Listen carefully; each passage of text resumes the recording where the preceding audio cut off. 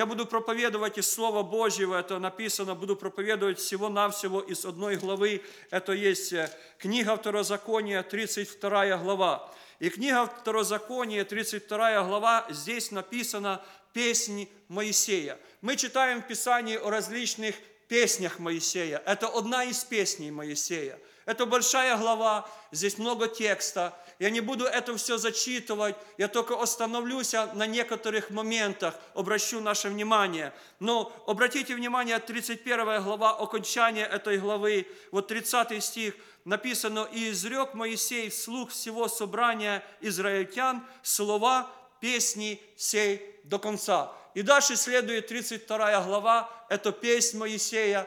И кто читает Священное Писание, то вы должны знать, что это прощальная песнь Моисея.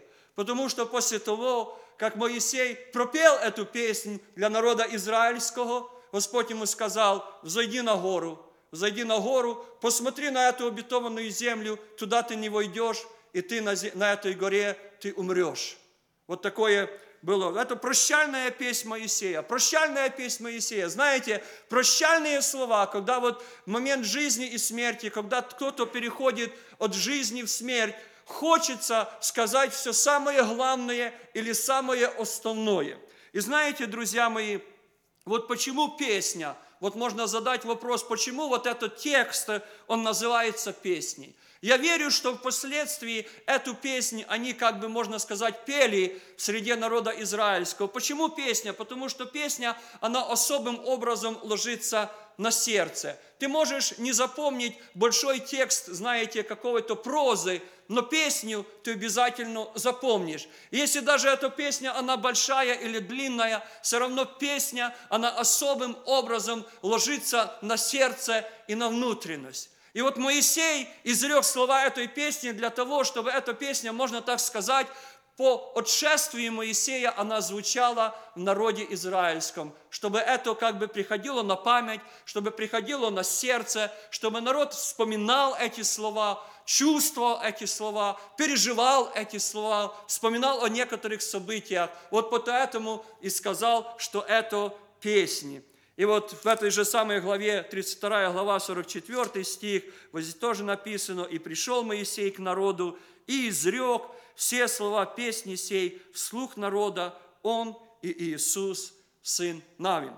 Давайте мы посмотрим, о чем пел Моисей для народа израильского, или какую песню Моисей для народа израильского оставил. Я буду читать эту 32 главу Второзакония, буду читать выборочно. Из 1 по 4 стиха, можно так сказать, буду читать блоками.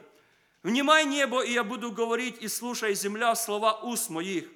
Польется, как дождь, учение мое, как роса речь моя, как мелкий дождь на зелень, как ливень на траву. Имя Господа прославляю. Воздайте славу Богу нашему. Он твердыня, совершенны дела Его, и все пути Его праведны. Бог верен, и нет неправды в Нем. Он праведен и истинен». С самого начала, братья и сестры, что важно, о чем важно помнить. Нужно помнить о том, что в различных обстоятельствах нужно воздать славу кому? Господу. Воздайте славу Господу. Воздайте в этих обстоятельствах, когда мы не можем собираться. Но воздайте славу Господу, потому что через это Господь совершает определенную работу на этой земле. И не просто на этой земле. Поймите, братья и сестры, написано, что время начаться суду с Дома Божьего. Через эти обстоятельства Господь прежде всего совершает определенную работу в среде народа Божьего, братья и сестры. В нашей среде Он совершает определенную работу. Он это делает. Все пути Его праведные. Это не есть какая-то случайность. Это не просто, что этот вирус каким-то образом вырвался из какой-то лаборатории или пришел к нам из мира животных. Это что-то случайно произошло. Где-то смешались какие-то флюиды, и этот вирус, он перешел в человека и пошел дальше распространяться. Бог, Он есть твердыня вечная, и все пути Его написано праведные. То, что Он делает, и в этом есть смысл, в этом есть определенное Божье изволение, в этом есть определенная Божья цель, определенный Божий замысел. Поэтому воздайте славу Господу. И если, не дай Господь, вы заболеете, тоже воздайте славу Господу. Если Господь по милости Своей сохранит вас от болезни, тем более воздайте славу Господу, потому что Он есть твердыня вечная, и все пути Его, они есть какие? Праведные. Все то, что делает Господь на этой земле, Он делает правильно, Он делает праведно, и Он делает хорошо, братья и сестры. И если мы даже не понимаем этого, и мы можем задать вопрос, и в это время очень многие задают этот вопрос, я читаю этот вопрос, я читаю новости на Fox News, и там заголовок, где Бог во время коронавируса, люди задают вопрос, где Бог во время коронавируса, где милость Божья, где благость Божья, где Бог во время коронавируса, братья и сестры, все пути Его, они есть пути праведные. Слава нашему Богу! Воздайте Ему славу. Даже можно непонятно, вот смертей есть, много смертей. Где Бог во всем этом, братья и сестры? Братья и сестры, во всем этом есть смысл. Мы не можем его понять, мы не можем постичь пути Господни, не можем уразуметь, но Бог на этой земле нечто совершает. Ко мне вчера одна сестра наша позвонила, и она говорит, я чувствую, что это есть переломный момент. Я тоже, братья и сестры, чувствую, что это есть переломный момент. Это есть время изменения или время перемены. Бог включил на этой земле время изменения или время перемены. Что-то происходит и что-то меняется. Прежний устоявшийся образ жизни, он нарушается, он колеблется, он разрушается. Почему? Пришло время изменения, пришло время перемен. И мудрый человек, который понимает это, который осознает это, он понимает и знает, что во время изменения, во время перемены я могу измениться. Я могу прежде всего измениться. Моя внутренность может измениться, сердце мое может измениться, дух мой может обновиться и перемениться, потому что это есть время перемены. Бог включил время перемены на этой земле. Бог включил время перемены среди народа Божьего, среди христианских церквей. Пришло, братья и сестры, время изменения и время перемены. И так как прежде оно не будет, как будет, мы не знаем, но мы можем измениться, как уже брат Саша проповедовал, приблизиться к Господу, покаяться, освятиться, очиститься, взыскать Его лицо. Я буду дальше читать из этого текста. Это первый момент, что Бог, Он есть твердыня вечная. Все пути Его, они есть пути праведные, и нужно имя Господа прославить. 5 стих говорит, но они... Это уже говорится о народе Божьем. Развратились пред Ним. Они не дети Его по своим порокам. Род строптивый и развращенный. Если все пути Божьи праведны, то есть народ Божий. И вот этой песне Моисея поется о том, что, к сожалению, народ Божий, он развратился. И вот я хочу задать вопрос, братья и сестры, когда вы смотрите на состояние положения церкви в наше время, несправедливы ли эти слова, к сожалению, что народ Божий, он развратился? Он развратился. То, что нельзя было делать, сейчас они делают и можно. То, как нельзя было в прошлом поступать, сейчас таким образом поступают и делают таким образом.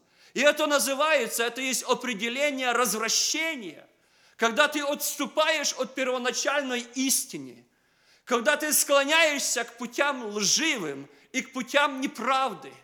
Вот это и есть развращение, и об этом говорится, но они развратились пред Ним. Они не дети Его по своим порокам. Обратите внимание, братья и сестры, на эти слова. Они не дети Его по своим порокам. То есть, другими словами, наши пороки. И у каждого из нас есть какие-то свои пороки. И не нужно бояться этого слова «порок». Оно звучит, знаете, очень строго, оно звучит очень так грубо, порок. И мы понимаем, что это что-то такое, знаете, что нужно скрыть. Обычно свои пороки стараются скрыть. Не бойтесь своих пороков. Посмотрите на свои пороки. Если ты сильно увлечен Ютубом, это есть порок. Порок – это есть то, что держит тебя, что влечет тебя, что укоренилось в тебе, от чего ты сам не можешь избавиться. Оно доминирует над тобою, оно властвует над тобою. Это есть порок, какая-то испорченность твоя. Может быть, какое-то злословие, это есть твой порок. Может быть, есть зависть, это есть твой порок. Может быть, еще какое-то злоречие, оно является твоим пороком, оно с тобою длительное время, ты не можешь избавиться от этого всего. И в этом месте Писания написано, что они не дети его по своим порокам. То есть, другими словами, они не являются, не поступают так достойно того, который принял их и призвал их. В Писании написано, что вы поступаете достойно призвавшего вас. Свой божественный свет. Поступайте достойно вашего призвания и вашего избрания. Освободитесь от пороков, братья и сестры. Вот это время перемен или время изменения, это есть время освобождения от пороков.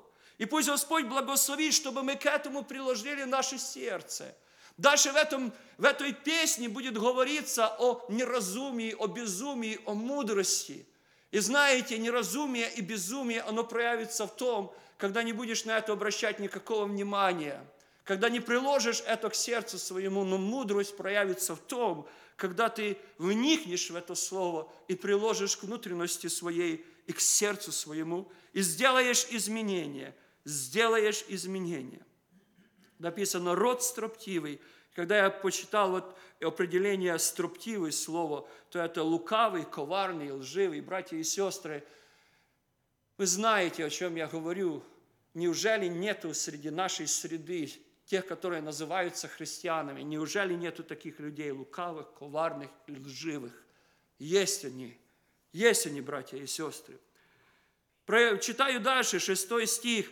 «Сие ли воздаете вы Господу, народ глупый и несмысленный? Не Он ли Отец твой, который освоил тебя, создал тебя и устроил тебя?» Братья и сестры, вот эти положения наши или отношения наши с нашим Небесным Отцом, оно порою подобно, знаете, как с родителями у многих детей испорчены отношения. И об этом здесь и говорится. «Сие ли воздаете вы Господу, народ глупый и несмысленный? Не Он ли Отец твой, который усвоил тебя, создал тебя и устроил тебя?» У нас у всех есть Небесный Отец. И какие наши отношения с нашим Небесным Отцом? У нас правильные отношения отцовства и сыновства, или у нас испорченные отношения с нашим Небесным Отцом? Какие наши отношения? Пусть Бог благословит, чтобы мы задали себе этот вопрос, какие у меня отношения с моим Небесным Отцом, с тем Отцом Небесным, который благословил меня и благословляет, который не оставляет меня без своей милости, который в свое время даровал мне спасение, даровал мне избавление, который принял в свое время меня в свою небесную семью. Он это сделал, усыновил нас через Сына Своего Иисуса, совершил все это. И вот какие у меня отношения с моим Небесным Отцом? Может, я подобен этому сыну, который подошел к нему и сказал: «Отче мой, дай мне следующую мне часть имения, и я пойду, и я растрачу это все, я это все растащу там, в другой стране, потому что я так хочу, меня влечет, меня манит, я хочу свободы, она влечет меня к себе, эта свобода, я хочу действовать потому, как я чувствую, как я мыслю, куда влечение мое, я хочу так поступать, я уйду». И знаете, друзья мои, самое драгоценное в этой истории есть то, что если когда ты даже уходишь, Небесный Отец не перестает тебя любить.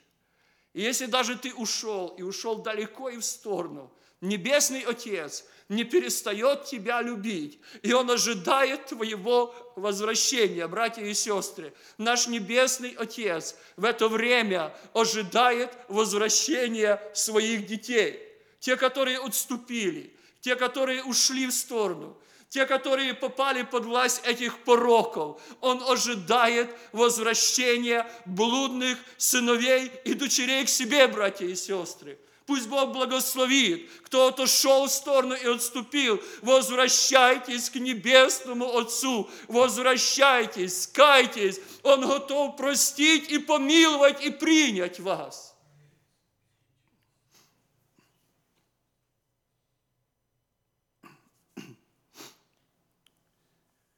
Я пропускаю дальше, читаю с 10 стиха.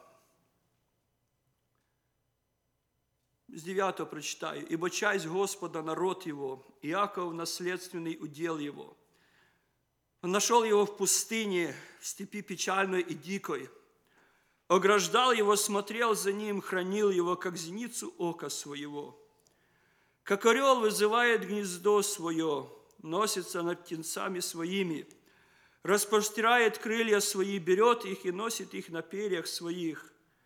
Так Господь один водил его, и не было с ним чужого Бога, он вознес его на высоту земли, и кормил произведениями полей, и питал его медом из камня и елеем из твердой скалы, маслом коровьим и молоком овечьим, и туком ангцев, и овнов вассанских, и козлов и тучную пшеницу, и ты пил вино, кровь виноградных ягод». И 15 стих говорит, вот перед всем этим я прочитал, это есть забота и попечение Божье о нас.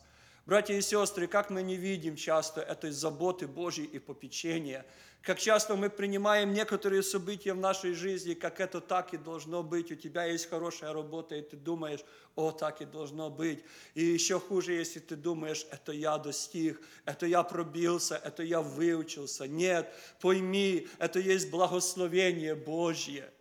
У тебя еще что-то есть, это есть благословение Божье. Все, что мы имеем в нашей жизни, это есть благословение Божье. Как часто я обращаюсь на твою прожитую жизнь, и я четко понимаю, все то, что я имею на данный момент, семью мою, детей моих, жену мою, все то, что я могу делать, это есть благословение Божье. Если бы Бог мне этого не дал, я бы этого не имел. Но Бог по великой милости своей, Он не только нашел меня и извлек меня и избавил меня, но Он насытил меня благами и даровал свое благословение. Итак, братья и сестры, вы тоже мыслите, тоже понимаете и воздавайте славу Господу. Но здесь есть одна опасность, и это та опасность, о которой говорится в этой песне.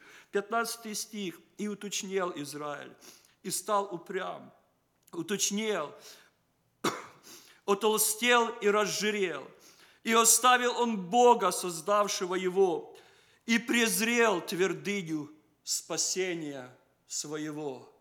Вот знаете, братья и сестры, в этом благословении и в этом обилии есть опасность, что ты можешь оставить Господа и отойти в сторону. И об этом говорится в этой песне. Братья и сестры, не случилось так ли в истории христианства здесь, в Америке, в истории американской церкви? И Бог в своей работе, Он переселяет сюда гонимую церковь из бывшего Советского Союза, та, которая всегда уповала на Бога, та, когда всегда искала лица Господня, та, которая стремилась к святости и к чистоте. И я слышал эти свидетельства, когда много лет назад американцам было открыто, что сюда переведет народ, и этот народ будет народом святым. И они ожидали, что вот с этим народом святым сюда придет и святость Господня, и сила Божья. Но этот святой народ переселен сюда, в эту Америку, получает эти блага этой страны, получает благословения, и он уточняет, становится упрямым, уточняет, отолстяет, разжиряет, и он оставляет Господа. Братья и сестры, не происходит ли это все это вот в наше время, в наши дни, когда мы смотрим, что нас окружает, не это ли есть то, что происходит? И знаете, дальше написано, что Господь, Он не оставляет это все без внимания. И, конечно, Он не может это просто оставить все без внимания. И есть определенные средства воспитания. Давайте мы прочитаем про средства воспитания. Господь увидел, это 19 стих. «И в негодовании пренебрег сынов своих и дочерей своих». Знаете, друзья мои, самое страшное, когда Бог, Он перестает на тебя обращать свое внимание. Потому что пренебрежение – это когда кто-то оставляется без внимания. И вот написано, одно из таких как бы действий Божьих по дисциплинированию своих сыновей и дочерей. Первое, что Он делает, Он перестает на тебя обращать свое внимание. И вот ты продолжаешь молиться, но Он перестает на тебя обращать свое внимание. И ты молишься, а ответа нету. Он перестает на тебя обращать свое внимание, и ты не исполняешься Духом Святым. Он перестает на тебя обращать свое внимание, он игнорирует тебя.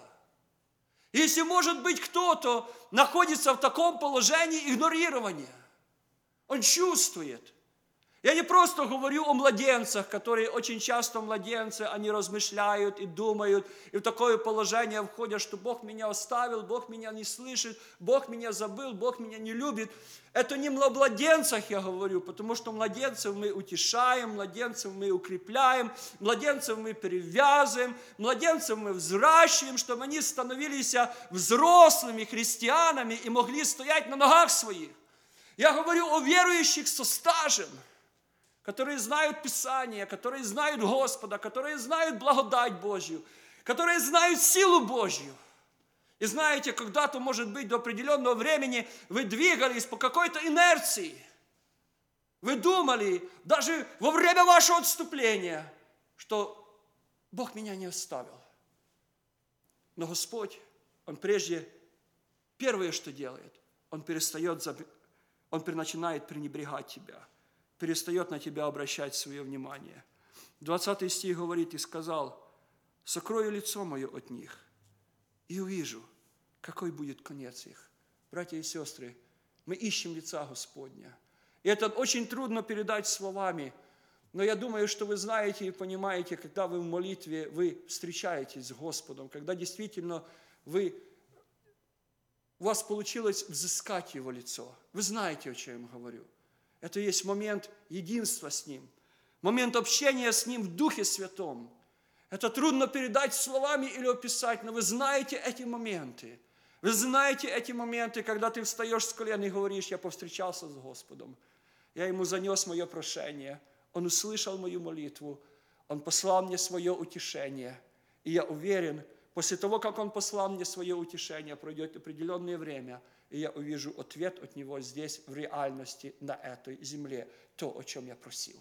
Вы знаете, о чем я говорю. Но Господь говорит, вот этих упрямых людей, которые не слушаются, отступники, те, которые ожирели и растолстели, те, которые оставили Господа, Он прежде всего, что делает, Он презирает их. Он перестает на них обращать свое внимание. Он скрывает от них свое лицо. Ты ищешь и не находишь. Ты ищешь и не находишь, ты ищешь и не находишь. И сказал, сокрою лицо мое от них и увижу, какой будет конец их, ибо они род развращенный, дети, в которых нету верности, братья и сестры. Можно много проповедовать о верности. Это то самое определенное и самое главное качество, которое станет во главу нашего служения в момент последнего времени. Это верность. Это то, что будет испытано, братья и сестры. Это тот момент, к которому подойдет каждый верующий в своей жизни. Момент верности, остаться верным или отречься. И знаете, самое страшное, братья и сестры, что мы, когда нету гонений, нету преследований, нету угрозы для нашей жизни, мы в это время становимся неверными. Дети, в которых нету верности. Дальше я читаю, читаю 24 стих. Средства исправления или воспитания. будут истощены голодом. Знаете, есть такая пословица, что путь к сердцу мужчины лежит через желудок. Это в определенной мере справедливо и для всякого человека. Иногда ты человеку говоришь, и он не может услышать это своим сердцем. Но если поставить его в положение, когда будет голод, когда он не сможет покушать, когда он, знаете, не сможет насытить себя пищей, тогда в это время сердце, оно может стать более способным или открытым к тому, чтобы он услышал то, что раньше не слышал. И в этом есть смысл этого всего. Будут истощены голодом, истреблены горячкой, братья и сестры. Что это такая горячка? Горячка – это есть повышенная температура. Если говорится о том, что будут истреблены горячкой, это значит, что будет какое-то инфекционное заболевание, или это будет бактериальное, или это будет вирусное заболевание. Как результат этого заболевания будет горячка в людях.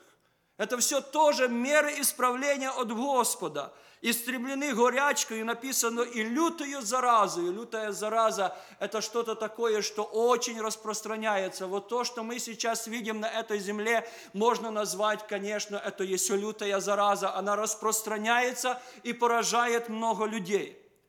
«И пошлю на них зубы зверей, и яд ползающих по земле. Извне будет губить их меч, а в домах ужас, и юношу, и девицу, и грудного младенца, и покрытого сединою старца». Знаете, вот эти все события, о которых говорит Священное Писание. Кто-то может посмотреть и задать вопрос, ну что это такое? Разве может любящий Господь допускать это? Он говорит, Он не просто будет допускать, Он будет это делать.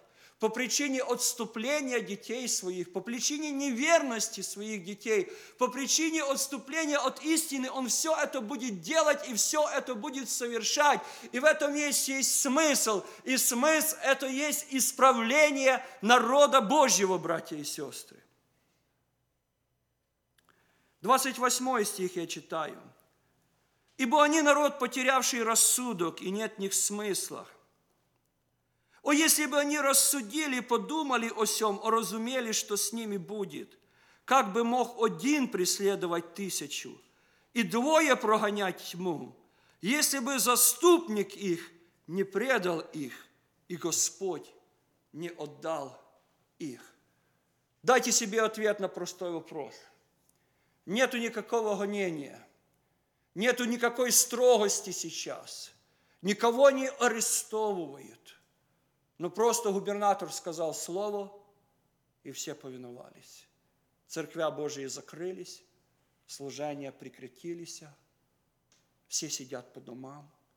Я не говорю, что не надо соблюдать эти меры карантина, но просто подумайте. Пришел один маленький этот коронавирус, который даже нельзя рассмотреть и увидеть, ты его не увидишь. Специальные микроскопы, этот маленький коронавирус ставит на колени целые нации и государства, и страны, братья и сестры. И почему так происходит? Вот здесь написано, 30-й, «Как бы мог один преследовать 1000, и 2 прогонять тьму, если бы заступник их не предал их, и Господь не отдал их». То есть, другими словами, если бы не было на это воли Божьей, если бы Господь не сказал, Он смотрит вот на наши служения, на наши собрания, на наши церкви, на наши мега-церкви, еще смотрит на это все, на наши пышности, на наши хоры, на то, как мы все это украшательство наше, Он смотрит и говорит, я отдам их, я позволю, чтобы вот такие обстоятельства пришли в жизнь моего народа. Я разрешу и допущу. И мы должны понимать, что значит наш заступник, он отдал нас. Он поставил нас в это время. Он поставил нас в эти обстоятельства. Он отдал нас. Это одна единственная причина. Это не есть какая-то случайность. Это значит, что наш заступник, он отдал нас. Пусть Бог благословит, чтобы мы так разумели и поняли. Я дальше буду читать 36 стих. «Но Господь будет судить народ свой, и над рабами своими умилосердится, когда Он увидит, что рука их ослабела, и не стало ни заключенных, ни оставшихся вне. Знаете, братья и сестры, что самое ценное и важное, что во всех этих обстоятельствах говорится о том, что милость Божья все равно будет. Милость Божья все равно будет даже в этих судах, которые совершаются. Все равно милость Господня будет, и Господь над рабами своими умилосердится. Но когда придет это милосердие Божье? Когда придет изменение, братья и сестры? Когда действие коронавируса прекратится? Тогда, когда Он увидит, что рука их ослабела. Сейчас еще рука сильная, братья и сестры. Кто-то думает, я молодой, и я не заболею. Кто-то думает, я скупил половину Walmart'а или половину еще чего, и у меня есть запасы на многие дни. Кто-то думает, я маску буду носить, и я не заболею, я protected, я safe, я еще сильный, я еще с этим борюсь. Кто-то, может быть, совершает молитвы и именем Иисуса там повелевает этому коронавирусу остановиться. Он еще сильный, его рука сильная. Милость придет тогда, когда эта сильная рука ослабеет. Когда придет такой момент, когда ты поймешь, что только Господь может помочь. Когда твое величие человеческое, твоя гордость человеческая, твоя сила человеческая, она надломится. И когда надломится или сломится сила человеческая, только тогда, в тот момент, придет сила Божья. Поэтому, братья и сестры, пока вы еще трепыхаетесь, пока еще вы сражаетесь, суд будет продолжаться. Но чем быстрее вы будете становиться на колени свои и просить милости у Господа, и плакать перед Ним, и исповедоваться, и каяться, и вы почувствуете в глубине сердца своего, что вы надломлены. Все то, что вы понимали, все то, что вы знали, все то, что вы науповали, все то, что вы чувствовали во внутренности своей, все оно есть надломленное. Нет у вас никакого другого упования. Вот тогда, в этот момент, придет милость и милосердие от Господа. 39 стих, Господь говорит, видите ныне, что это я. Рассмотрите в этих обстоятельствах Господа, во всем том, что происходит на этой земле, увидьте Его. Посмотрите, что это Он. Это не дьявол, это не сатана, это не бесы какие-то, это не бес коронавируса. Посмотрите, рассмотрите, что это Он. Видите ныне, что это я, говорит Господь, это Он. Я и нет Бога, кроме меня. Написано, я и нет Бога, кроме меня. Он единственный контролирует ситуацию на этой земле. Он управляет абсолютно всеми процессами. И процессами коронавируса в том числе управляет Он. Написано, я умерщвляю и оживляю. Я поражаю и я исцеляю. И никто не избавит от моей руки. Знаете, друзья мои, 40 стих говорит, я подъемлю к небесам руку мою, говорю, живу я вовек. И 43 стих, веселитесь, язычники, с народом его, ибо он мстит за кровь рабов своих, и воздаст мщение врагам своим, и очистит землю свою и народ свой. Это есть процесс очищения. Мы с братьями очень часто и долго молились об очищении и освящении в народе Божьем. И мы думали, возможно, вот так нужно построить служение. Или это нужно сделать. Или это нужно предпринять. Или это нужно совершить. Но, братья и сестры, пришло время, и Господь совершает процесс очищения среди своего народа. И мудрые сердцем, они увидят это, рассмотрят это, приложат своей внутренности к своим сердцам и сделают изменения и перемену. И я хочу об этом молиться, братья и сестры. Я хочу молиться о том, чтобы мы были мудрыми сердцами нашими. Чтобы мы увидели, что это Он. Он единый, что нету Бога, кроме Него. Он есть тот, который умерщвляет, но Он есть также тот, который оживляет. И если кто-то, может быть, будет на пороге смерти, Он есть тот, который может восстановить и поднять. Он есть тот, который поражает, но Он есть тот, который исцеляет. И все у Него, братья и сестры, Все у Него, вся власть и сила у нашего Бога. И я хочу, чтобы мы об этом помолились. Прежде всего, воздали Ему хвалу и честь и поклонение. И попросили, чтобы мы были мудрыми сердцами в это время, во время этих событий, чтобы мы были мудрыми сердцами, понимали, что это есть время изменения, время перемены, это есть время очищения земли, и это есть время очищения народа Божьего. Аминь.